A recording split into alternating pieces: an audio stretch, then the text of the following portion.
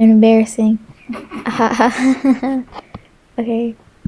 Welcome to Blueberry Friction. My name's Ashley, and today I have a special guest. Today I'm here with my mom. Hi, my name's Vera. Today we're going to talk about Hustlers, and I'm not talking about the movie. We're going to be talking about the real life Hustlers. The Hustlers movie was based on the article by Jessica Pressler called Hustlers at Score.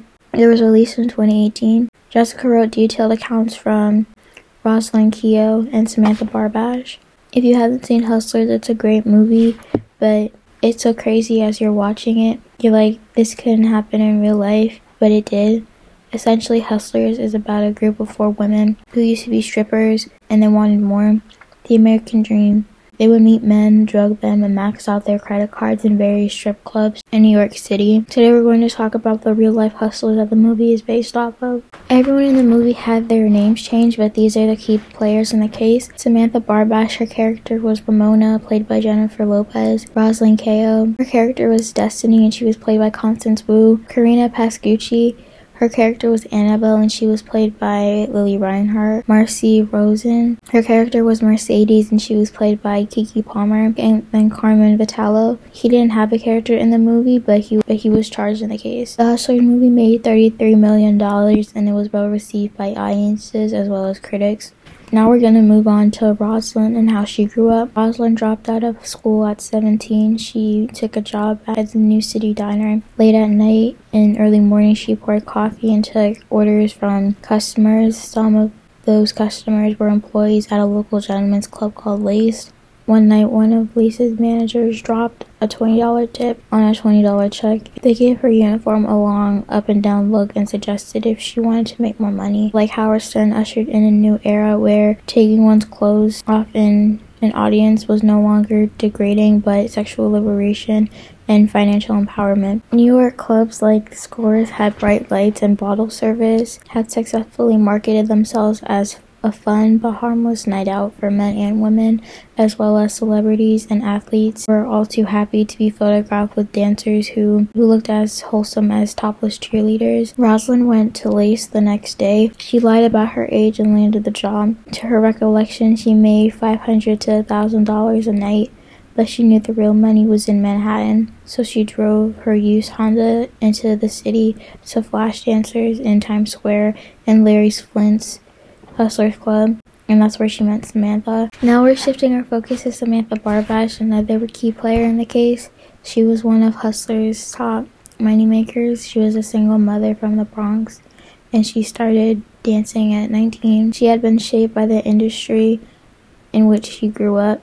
To give you a picture of what Samantha looks like, Jessica wrote, her body was Jessica Rabbit curvy, her lips Angelina Jolie puffy, her hair, which concealed tattoos of a cascade of stars running down her neck, was Cleopatra Black. Buried within this ultra-feminine package was a mercenary streak worthy of Gordon Gekko. If you don't know who this is, Gordon Gekko is a fictional character from the 80s movie Wall Street. He was ruthless and would even sell his own mother to make some money.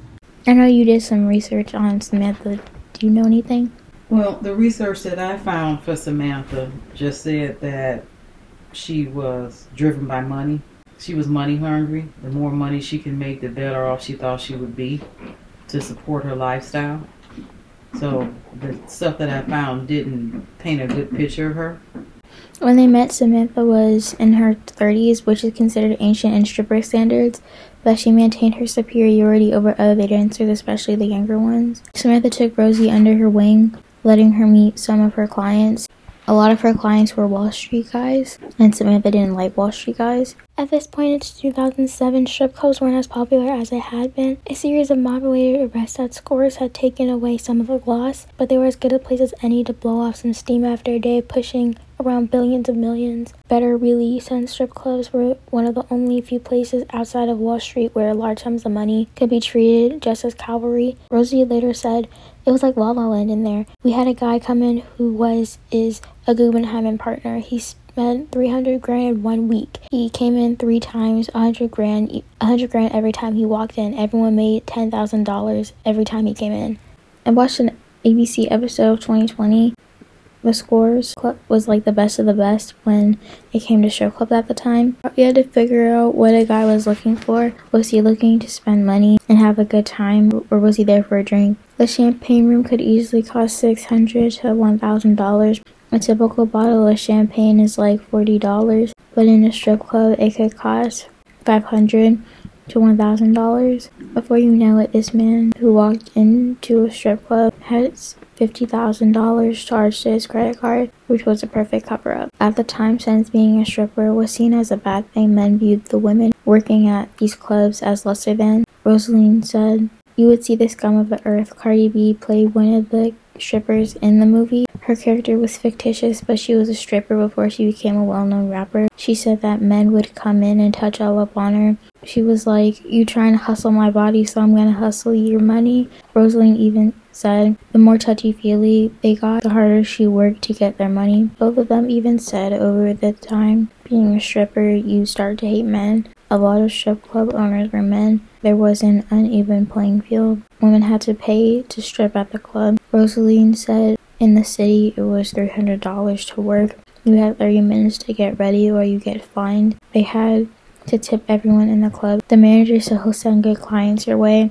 The Great Recession, sometimes referred to as the 2008 recession in the United States and Western Europe, has been linked to the so-called subprime mortgage crisis. Subprime mortgages are home loans granted to borrowers with poor credit history. Their home loans are considered high-risk loans. The financial crisis was primarily caused by deregulation in the financial industry that permitted banks to engage in hedge fund trading with derivatives. When the values of derivatives crumbled, banks stopped lending to each other. That created the financial crisis that led to the Great Recession. And during that time, the people who had those subpar loans, they were mainly black and brown people. They were the ones that lost their houses, so the value of the houses went down. And so because they were put into loans that they couldn't afford to pay, so therefore their houses got foreclosed on during that time. And also during that time, you had a problem with the car manufacturers. People were losing jobs, and it was just a real bad time, and no one was spending money. Meaning that if no one was spending money, they didn't go to strip clubs? Right. They didn't have any disposable income at that time to go to a strip club or go anyplace else because people were trying to keep their homes. So that was called the economic crisis that they had. So people who were trading on Wall Street, these Wall Street types that were going into strip clubs, therefore they didn't have money to be able to go in a strip club to have disposable income, so they stopped going. So when they stopped going, people started going out to strip clubs. Then strip clubs weren't making any money, which means the strippers weren't making any money because no one was going there. Okay, so during that time of the economic crisis of 2008, you had over 10 million people who lost their homes. You had over 9 million people who lost jobs. Therefore, they didn't have money to buy food, let alone go out for entertainment and things like that, because that was a real bad time for people who owned houses. Some people during that time, they owned a house that they paid $300,000 for. The value of the house was only $250,000, so they owed more than what it was worth. So a lot of people couldn't even sell their houses because of the value had went down, and a lot of people's houses went into foreclosure. During this time, Rosie had taken time off so she could raise her daughter. When she came back, men were looking for more bang for their buck. They walked into the strip club looking for sex, and that's something that Rosie didn't want to do. Then she meets back up with Ramona. Ramona was tired of the Wall Street guys being on top, so they devised a plan to make more money, to have a hustle of sorts. But they had to bring in more people. I'll introduce you to those people later, though. The women called it fishing. They essentially had a Rolodex of previous clients who were typically wealthy men who would want to drink and party at strip clubs. Jessica wrote in her article, Drunk on Alcohol and Feminine Attention. Steer him toward one of the clubs from which they negotiated a lucrative percentage of his spending. Samantha invented a concoction. It was a combination of ketamine, Molly, and cocaine. Do you have any knowledge on these drugs and their effects? No, I do not. Ketamine is a dissociative anesthetic. Lower to moderate doses give sensation of lightness. An example would be like walking on the moon, dizziness, and euphoria. It makes people's thoughts flow randomly. High doses, large quantities lead to odd feelings of separation between mind and the physical body, which some find unpleasant and others find distressing. Unpleasant side effects like nausea and vomiting. Ketamine can produce delusional thoughts much like those associated with schizophrenia. Large quantities of ketamine result in what people call K-holing, which is slang for how it feels to take a high dosage of ketamine, that your awareness of the world around you and your control of your own body becomes so profoundly impaired that you're temporarily unable to interact with others and the world around you. Let's move on to Molly. It's a synthetic drug that alters mood and perception. It's chemically similar to stimulants and hallucinogens, producing feelings of increased energy, pleasure, emotional warmth, and distorted sensory as well as time perception. Molly increases 3 brain chemicals: dopamine, norepinephrine, and serotonin.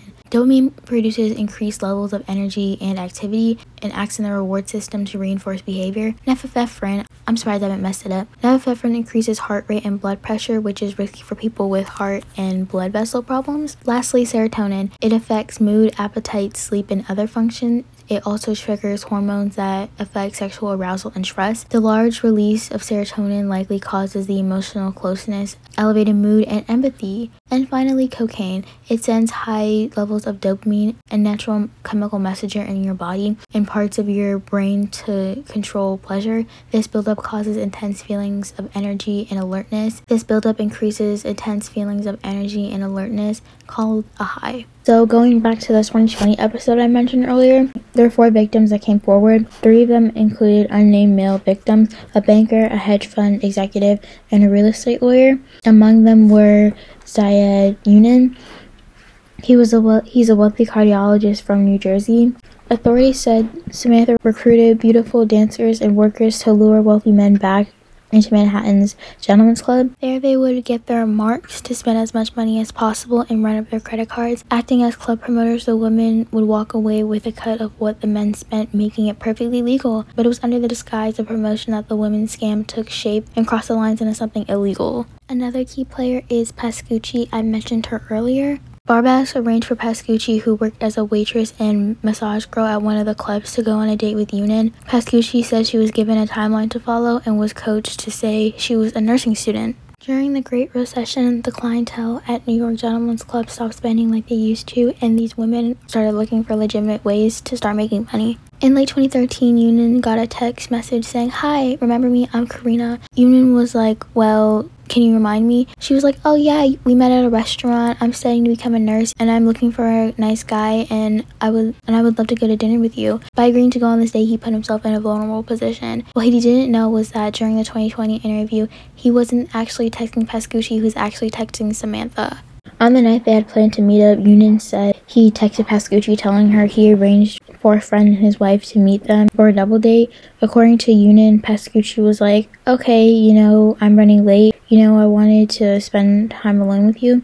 He said, "Just don't worry about it. Just come." So she was 2 hours late. When Pascucci did finally arrive, the other couple had finished their food and left shortly after. Yunin and Pascucci stayed and shared wine. He then excused himself to go to the bathroom. When he returned, he drank a few drops of the wine left in his glass. Yunin said, "I started feeling warm, fleshy, and my vision was a little blurry and cloudy. I didn't think twice, and then I didn't remember much after that." The next thing he knew, Yunin said he was waking up the next morning in bed alone and had no idea what happened after the restaurant. He said Pascucci had left him a note thanking him for an unbelievable time.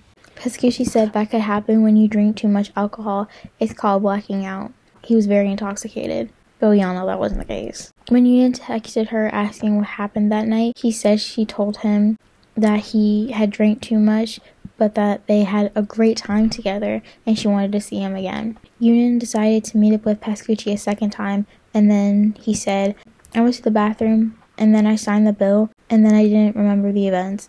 Again, Yunin said he texted Pascucci the next day, told him once again that he had too much to drink, but they had a great time together. On both occasions, Yunin said that he woke up with his wallet, his credit card, and his bearings and didn't suspect anything. Yunin said, "And I was foolish. I believed her. I trusted her. And who hasn't done a stupid thing or two for a beautiful girl in life. Ian agreed to a third date with Pascucci. Pascucci said during the interview, "He texted me almost religiously and I kind of felt bad, and he had gotten concert tickets." So for their third date, Ewan took her to a Van Morrison concert at Madison Square Garden, and then he started to know that there was an issue. Ewan was like, all she kept asking for was wine, and at Van Morrison concerts, once the concerts start, they don't serve alcohol. Pascucci said, "That was a dreadful night. There was no alcohol that night, so I actually had to talk to him. Sometimes you get tired of pretending and fake laughing all night, so that was rough. It's emotionally draining to do this." Okay.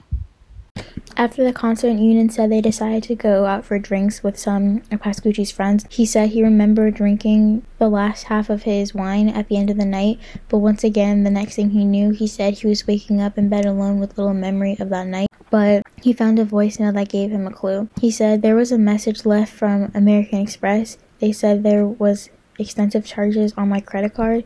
It was close to $100,000 on a place called Robert's Steakhouse. Can you please call us? While the charges were from Robert's, the steakhouse is affiliated with Scores, the famous gentleman's club that we talked about earlier. Ewan said, "I had never been to Scores. I had never had an account with Scores. I had never set foot in Scores. And American Express knew I had no history with that vendor. American Express said it was 3 nights, and then I put it together. It was every night I went out to dinner with her. I even saw the receipts. They were all forged, and they weren't even in my own handwriting." Ewan said he confronted Pascucci, who turned red immediately when he asked her about the charges, and then she tried to blame it on the other people in her circle. Ewan told her, "You're nothing but a thief. You're nothing but a swindler.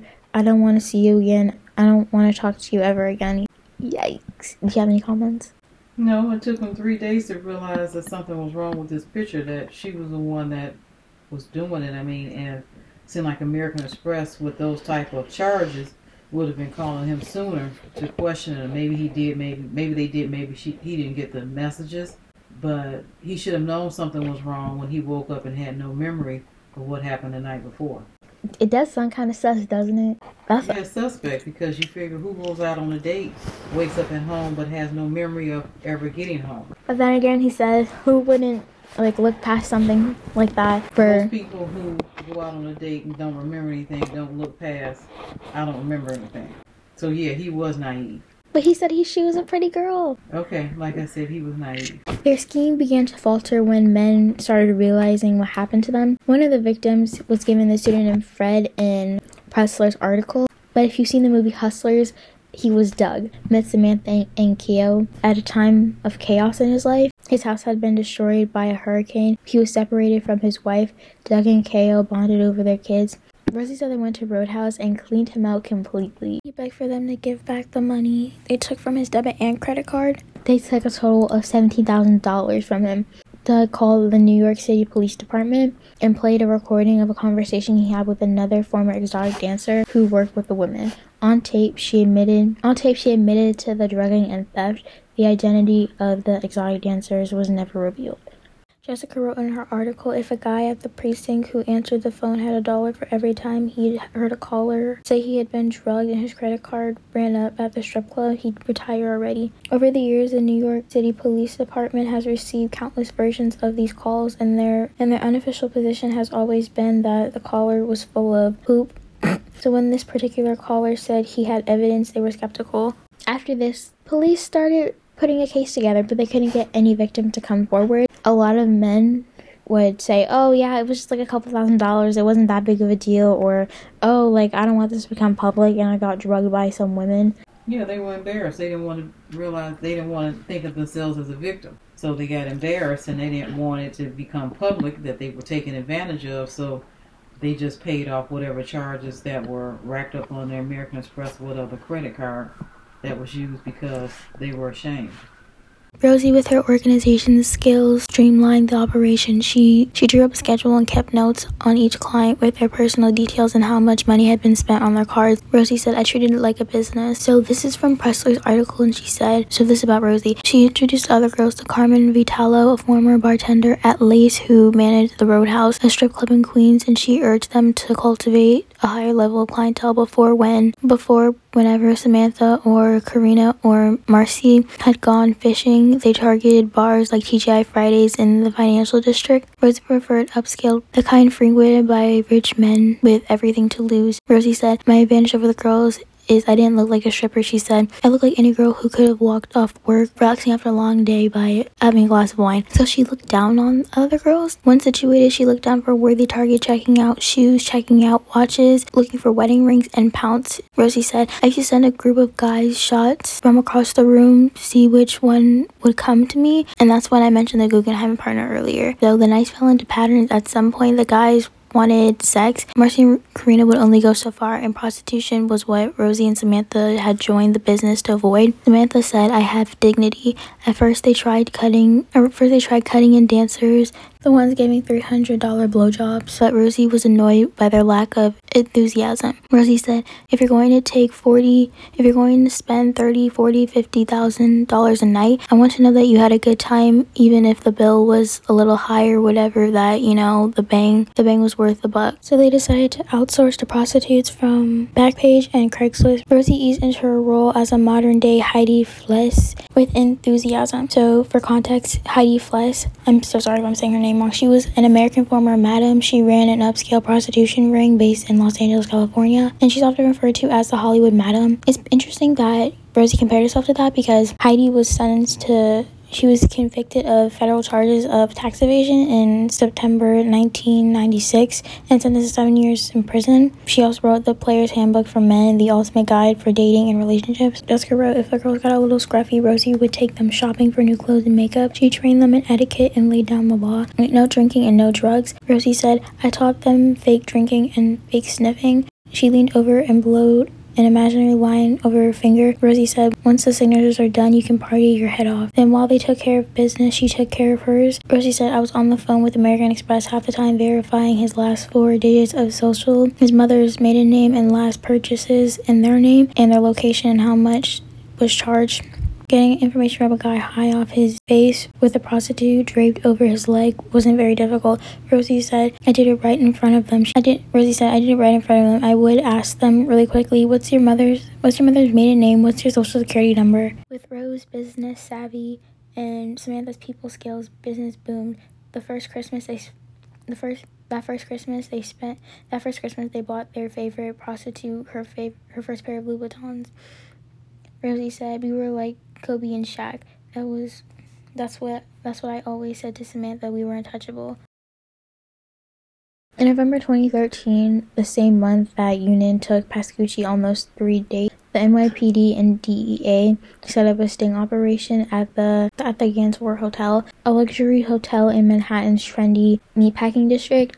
They were setting up a case against them, and they needed proof. They rented a room wiretapped with audio and video recording devices, setting up a surveillance shop next door, and had an undercover DEA agent pose as a rich man sitting alone at the hotel in order to make him look like an easy target. If anyone listening has seen the film, I believe this happened, but in different scenes. There was a scene where there was a guy who fell in a pool unconscious, and Destiny, Mercedes, and Annabelle drove him to the hospital. But there was another scene where there was a guy wearing a wire trying to catch them in the act. I just thought to mention that in case anybody had seen the movie. So anytime I'm talking about the undercover agent, I'm just going to say the undercover agent. So the undercover agent said, we did our investigation ahead of time, so we knew they'd come to this high-end hotel. On that night after an hour and a half of the undercover agent waiting in the bar, one of the women involved in the scam approached him and asked him if he wanted to party and then accompany the agent to his room. Unknowingly to her, the next door to his was full of detectives and DEA agents watching and listening to everything. The agent said he and the woman bought drinks at the bar, and she brought them up to the room. He knew that the drinks would possibly be drugged, he said. And the undercover agent pretended to pass out as if the drug cocktail was too strong for him. Pascucci, who was downstairs, said Rosie called her to talk to her. Rosie called her and told her to join her in the room. Pascucci said, I actually wasn't supposed to be there. I was in my apartment by myself sleeping, but Rosie called me. She told me to wait downstairs, and she went out to the room with another girl, another dancer. Now we're about to talk about the video that the agents took, they made it public in this episode, so we're gonna talk about that right now. When she walked in, Pascucci said she saw a gentleman on the bed passed out. The undercover agent said they were trying to wake me up using various methods. They grabbed a beer from the hotel fridge and they had me drink that. One of the women is heard asking, "Did you give him anything?" Another woman is heard saying, "Then I gave him a bump of blow and he fell asleep. He was like dead." Then another one is heard saying, "I've never seen anyone go to sleep after a bump." Pascucci said, "It just didn't make sense to me. I went up to him, I had taken his pulse. He was breathing completely normal. I knew he wasn't blacked out. I knew he wasn't sick. His heart was fine." The undercover agent was acting the entire time, and the other agents listening in the room next door started to worry that he had actually been drugged. DEA agent J.M. Minnick, the lead investigator on the case, said there was a point where the girls had crawled on the bed and they had a wet cloth, and it was like they put the cloth over his mouth. Eric Triana, the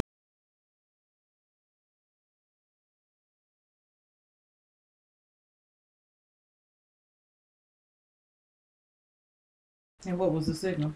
He was raising his foot. That was the signal. Although surveillance footage showed the woman seeming to grow more agitated, they started slapping his face trying to wake him up. "We were just hoping the girls would take his credit card and leave and go swipe it," Detective Danny Poloski said. Investigators didn't realize that these women needed to get the men into the strip club where they would be recorded on the club's cameras so that there could be no doubt that they were on the premises when their credit cards were charged. Rosie said that the scam usually worked because a lot of the men they targeted had wives in high-power positions. They didn't want any problems. They just wanted to pay the bill and move on. We would tell our Mark, "Listen, it's a losing battle. Just give in. We have you on camera."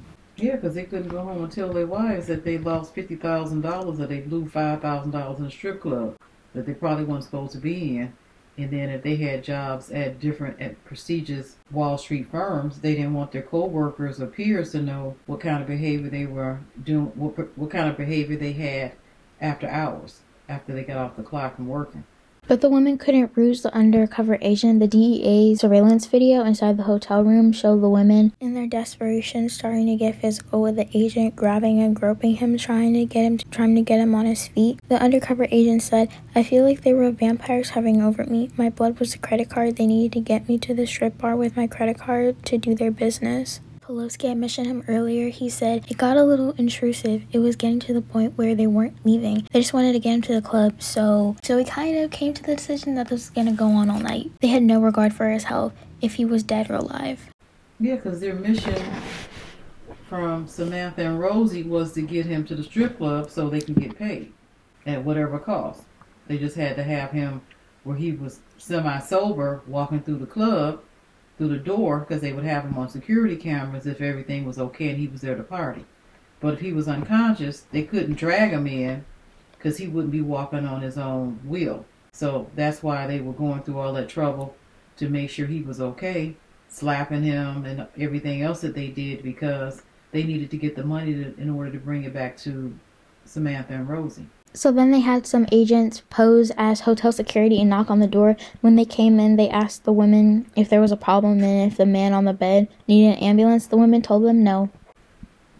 Yeah, because they needed to get him out of there. They didn't need to see that he was unconscious, was playing unconscious, because he wasn't unconscious. So that would throw a monkey wrench in their plans. They had recorded these women talking about drugging their marks. The detective had also retrieved the undercover agent's glass that held the spiked drink and sent it to the DEA lab to find out if the women were drugging their marks and with which substances to cause memory loss. This was critical in their case. So it turned out it was all three of those drugs into one, and they were lucky nobody died. They were very lucky nobody died. The DEA didn't confirm or deny having a failed sting operation, but it was true that at that point they weren't having a lot of luck getting the victims they found to press charges. One of the cops said bluntly, "The amount of people willing to talk to us was small. It was absurd. Men don't want to admit they were victimized by women," which in this case is understandable because they would have been a laughingstock by other people and they could lose everything. I understand, but still, like, y'all lost a lot of money.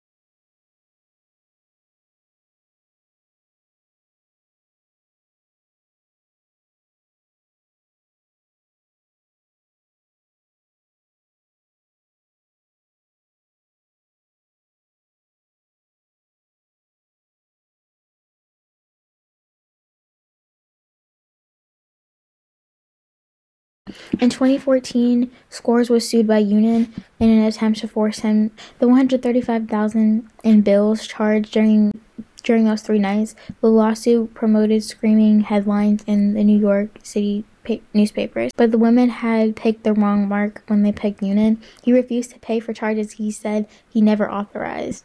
Well, sure, he figured at that time American Express is coming after him for $135,000, and he figured that he wanted to stop them, so he didn't care whether his name was plastered in the tabloids or on a reputable newspaper, and people would make fun of him, and he just wanted to stand up and say, no, I'm not a victim, they need to be stopped, because he didn't know how many other people they had done that way.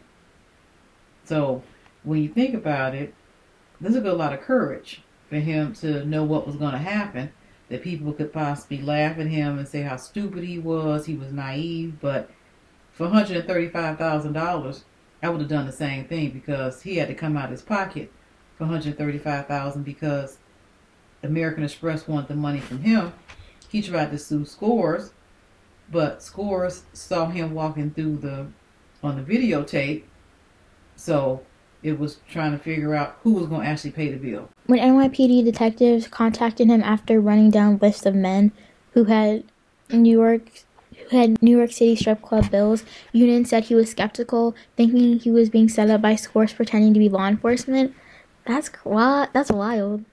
Yeah, well, at that point, he didn't know who to trust, because you figure he thought that Pascucci, he thought that she liked him, that they were actually going out, and he was looking at her as if she could be a possible girlfriend, and she was looking at him as he was just a business transaction. I want your money. So at that point, I would have felt the same way. You don't know who to trust. Union said he shared with the detectives the various text messages, emails, and voicemails he exchanged with Pascucci and Scores. Later, Union's name was plastered across New York City tabloids when Scores filed a lawsuit against him. Yet he continued to keep quiet about working with law enforcement, hoping they would soon take action. And then the three victims I mentioned earlier, a banker, a hedge fund executive, and a real estate lawyer, they all came forward. So then they started building a case. But his name was the only one made public. Right. After 8 months of investigating, a joint effort by the New York City Police Department, the Special Narcotics Prosecutor's Office, and the DEA, they all had information to make their arrest. In June 2014, the 4 women, including Carmen Vitalo, I mentioned him earlier, he was the manager of Roadhouse, which was one of the many strip clubs that they took the men to, all accepted plea deals. According to the Special Narcotics Prosecution Office, the group scheme involves not only the theft of $200,000, but compromise the health, safety, and security of victims by covertly giving them harmful substances. So now let's move on to the charges. Samantha was charged with 4 counts of conspiracy, 4 counts of grand larceny, 2 counts of assault, 3 counts of larceny. Do you think her charges were fair? And if so, why?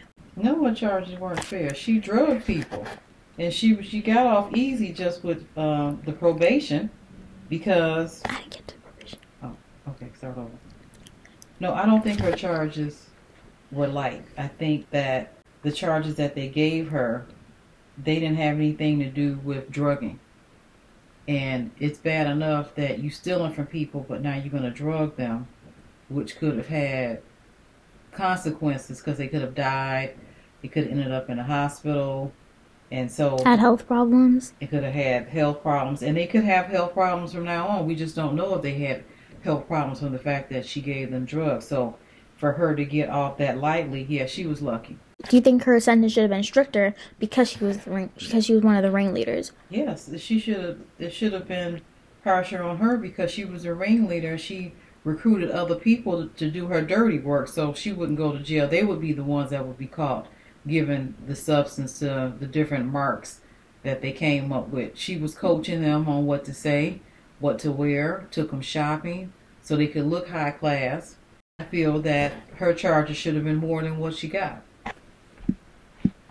Okay, so I talked about larceny and grand larceny earlier. The difference between larceny and grand larceny is, with larceny, it's a misdemeanor and it involves theft of property less than the local threshold, while grand larceny is considered a felony.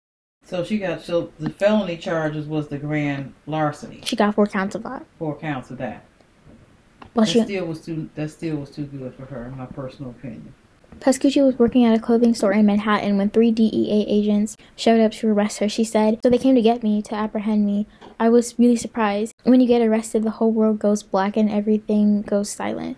In her 2020 interview, she said, "I definitely feel responsible for just luring people in and, manipulating them." Pascucci was charged with 4 counts of conspiracy, 2 counts of larceny, and 1 count of forgery. Marcy. I couldn't find any information about her, but she was in the case. Just the 4 months of weekends at Rikers Island.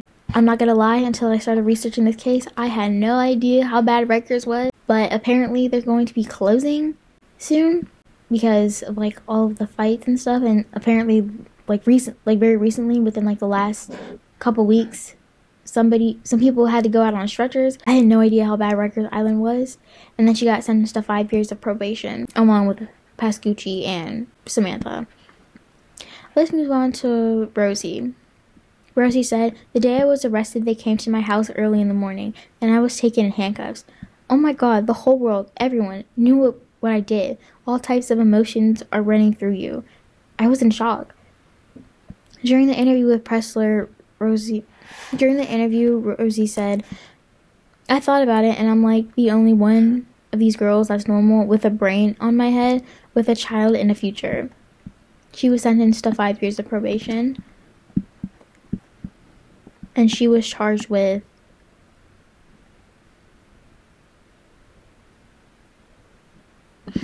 She was charged with 2 counts of conspiracy, 3 counts of grand larceny, 2 counts of assault, and 3 counts of larceny. And she took a plea. I mentioned they took a plea deal, right? Yeah. She took a plea deal.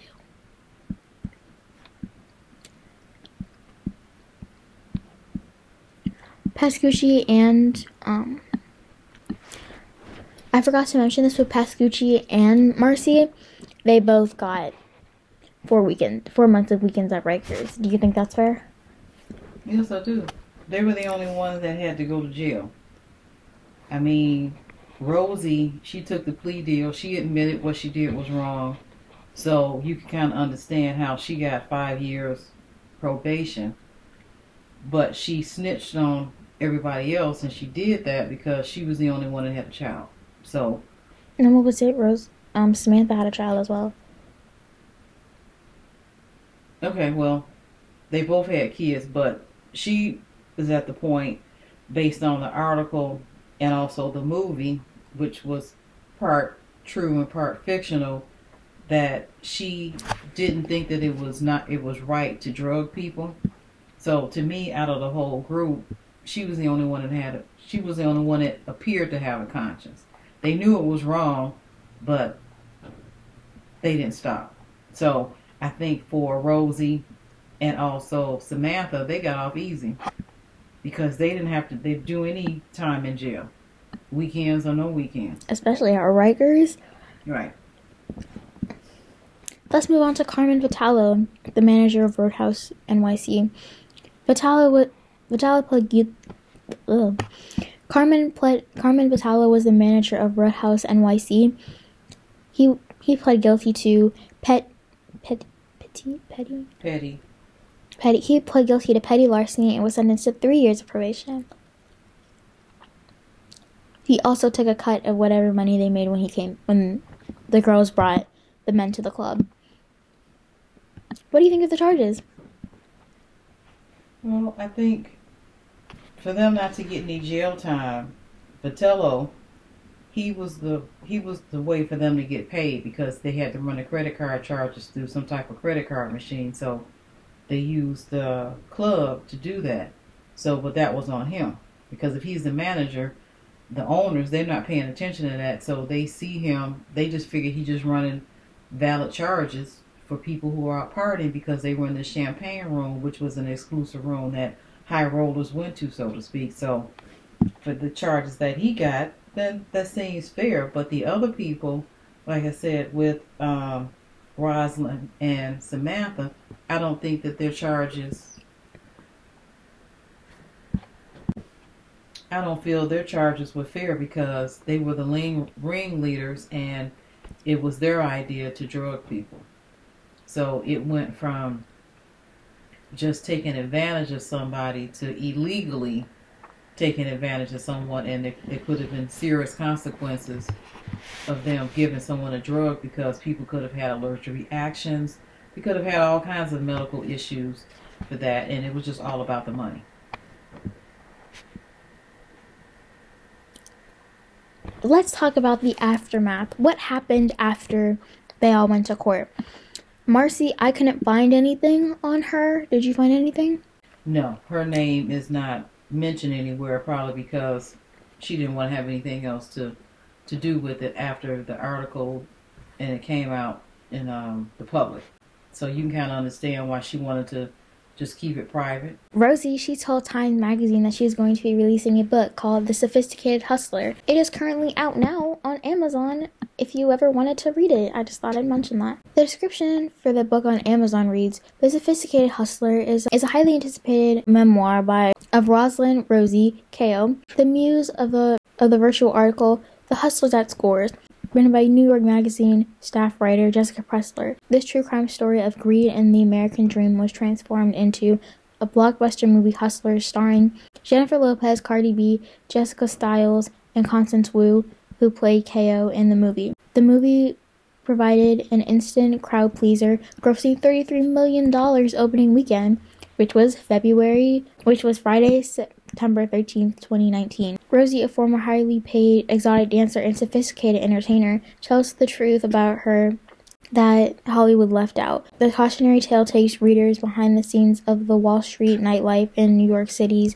most prominent gentlemen's club, from hedge fund managers to corporate CEOs and high-powered attorneys. Let Ko take you behind the beaded curtains of the champagne room. Her book was released on September 24th, 2019, 11 days after the movie came out. Do you think it's fair for her to profit off of this horrible situation? No, I don't. I don't think she should profit off of it, but that's just how society is. I mean, you figure she didn't get charged with any other crime other than grand larceny. And larceny. Assault, but, I mean, she got 5 years probation. None of the other people came forward, so you figure to her, if she's going to tell the story, she's going to tell the story, all the story opposed just to the article that she gave, the information she gave to Jessica Pressler, who wrote the article. But that's just how it is in society. You commit crimes and then you go off and you make a movie on it, or you write a book and you make money. You profit off of somebody else's misfortune, somebody else's you victimize. She was also on the red carpet of the movie, and there's even photos of her with the cast members. Just thought I'd mention that in case anyone wanted to look it up. Yeah, so she's not ashamed of what she did. She's out front, figuring she's going to profit off of the movie or put herself out there after the movie for people to buy her book to find out what the real story was. Let's move on to Samantha. Samantha also said she was going to be writing a book. Samantha's book actually did come out. It's called Underscore. The description for the book reads, This book is about the nightlife and adult entertainment. She brings you into the dark night with a Fortune 500 client list. I had no idea. The book came out on February 25th, 2020. The reviews for the book are not great. One of the reviews said it was horrible. I mean, horribly written. So many grammar errors, typos, paragraph cuts, and not to mention so many half-truths. Samantha admitted to nothing in this book but brags about this book. The Hustler movie based on her and the life and the world is dying to know her story. Samantha Barbashes like Ko drugged men and robbed them not because they were abusive or a-holes. They would lure them in bars like TGI Fridays, Applebee's, and other bars around the city. And Samantha also claimed that 40,000 books were sold according to the New York Post, but some people haven't even gotten their book. And then I saw another article that said that she made almost $1 million, but not everyone who ordered a book has received a book. And a lot of reviews are similar to this. The book is 111 pages.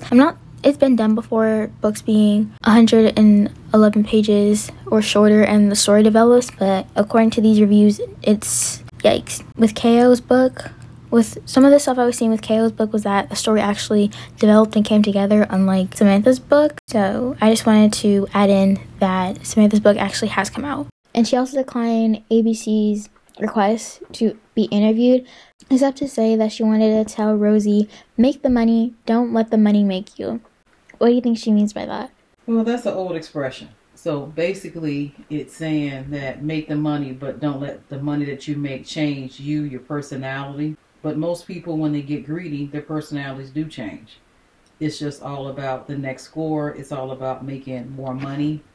And in the article with the 2020 interview she did with, Rosie did the 2020 interview, and she said that Samantha was greedy, meaning that she had a chance to, instead of charging $50,000 on somebody's card when she found out that's what the limit was, she said just do it in smaller increments so therefore you wouldn't draw attention. But also in the movie, Samantha, her character Ramona, said no, let's just go for the whole $50,000. So when you get greedy, you tend to get reckless, and that's how you end up getting caught. So I think all of them, she's going to write a book as well. So therefore, she'll make money off of it, because you figure when they talk about strippers, Cardi B was in the movie. She's talked about how her life was, what she did it for, because she was trying to find work, and she did it, but that wasn't what her true passion was, and she didn't go down that road. But you have some other people who go down that road for whatever reason. Samantha also told the New York Post in April that she was planning to sue STX Entertainment, which is the production company behind Hustlers. So she tried to sue them, but she lost her lawsuit because they said that she participated when they were marketing the movie and stuff like that. So she didn't have a legal ground to stand on, and also because they didn't use any likeness of her face, her voice, things like that. So therefore she lost her case. But she did try to sue, I believe it was for $140,000, no, a couple of million, something like that. But I'm glad she lost. So now let's move on to Pascucci. Pascucci is working on her associate's degree in criminal psychology and wants to write a book about her experience at a later date. Well, based on the article, she knew what she was doing was wrong, and you never know what could be going on in a person's life. So for her, she actually did admit in the 2020 interview that they did that she was sorry. She apologized, and so for her, she realizes that she wants to help people in terms of whatever psychological stress they're going under. So for her to do that, I believe that she's sincere. She's not writing a book. She's not trying to get paid or make money any other way. She just wants to go on with her life and try to do some constructive with it. So I can applaud her. Eunice said the ordeal has affected him tremendously. He said, "I'm not as trusting as I used to be, but I also stand up for what's right, and some had to stand up to stop it. They needed to be accountable for their responsibilities and their actions." Yeah, so he did the right thing. He knew it could cost him, because you figure if he's a cardiologist, that could ruin his business, his practice, because people would say, well, you got taken advantage of. If you were that naive, can I trust you as a doctor? But he felt that it was the right thing to do. You stand up for the underdog, because he knew a lot of other people it had happened to them. And so, again, he felt that if I have to put my name out there to say, yes, I got taken advantage of, yes, I was naive, but they need to stop what they're doing. At least this group needs to stop what they're doing, because I'm quite sure it's probably still going on. It's been going on. People getting drugged in nightclubs and other places since the beginning of time. But at least you can applaud him, because even though he was embarrassed, he said he wasn't going to stop until this ended, because there were other people who didn't want to speak up for themselves because they were victimized, and most victims don't want to have it made public that they were victimized. What are 3 things that someone can take away from the situation? Well, one, you figure if you are going to go out anywhere, you watch your drink. You don't let people take you out and say, oh, let's have a good time, and you wake up and you don't remember anything. That should be a red flag right there that something's wrong. There should be a reason why you don't remember what happened to you. And then another thing is that people when people decide to take advantage of you, that's one thing, but to also use drugs to take advantage of you, that's when it becomes illegal. It's immoral for them to want to take advantage of you because that's not right. But then when they drug you, it's as if they know what they're doing. Now they want to take advantage of you, want to take money, use your credit card, things like that. And then another thing is everyone who works in a strip club isn't out to get someone. They're working, and you have some people who were doctors, lawyers, they worked in a strip club because that was how they paid their rent while they were in school. I said drugging people is illegal and a felony. Don't do it. Just don't do it. It's not that hard. Also, never let money get in the way of your morals, because at the end of the day, would you really want to look back and be like, yeah, I drugged somebody? No, I don't think anyone wants to do that. Also, if you're doing crime, do it alone. Don't have other people join in with you, because at the end of the day, they will rat you out to save their own butt. I chose my mom for this episode because we watched the movie Hustlers together, and I thought it would be interesting to talk about with her. We've also talked about stuff similar to this and other cases like this, but reversed, and I wanted to know what her opinion and thoughts were. And I think a takeaway from this case is don't let greed get in the way of your morals, because we saw with Rosie, she was like, this is wrong, but she needed the money. One thing I will say is don't let greed get in the way of your morals and do what's right. This case is really sad, but yeah, just don't let it get in the way of doing the right thing or make you do the wrong thing. That is all the current information I have, meaning that this episode is over. Thank you so much for listening. A big shout out to my mom, and in the next episode I'll have my dad, and we're going to be talking about Central Park 5. Again, thank you so much for listening. Thank you, Mom. Thank you for having me. And yeah, that's all I have, and I will see you guys in the next one. Bye.